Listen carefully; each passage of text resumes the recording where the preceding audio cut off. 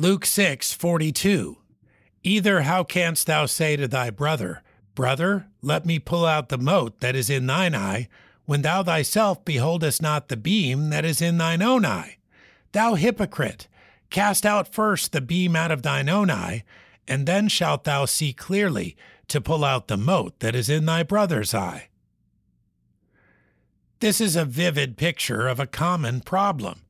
We often show too much enthusiasm for addressing the sins of others, while showing only minor interest in addressing our own.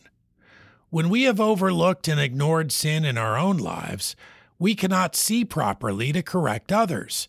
Our vision is obscured and limited. Instead of providing help, we reveal hypocrisy and make things worse.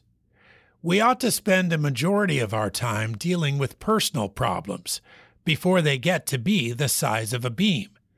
This will allow for clear vision, and when it is necessary, with humility and perspective, we can aid others in spiritual growth. Luke 6:42. Either how canst thou say to thy brother, Brother, let me pull out the mote that is in thine eye, when thou thyself beholdest not the beam that is in thine own eye? Thou hypocrite, cast out first the beam out of thine own eye, and then shalt thou see clearly to pull out the mote that is in thy brother's eye.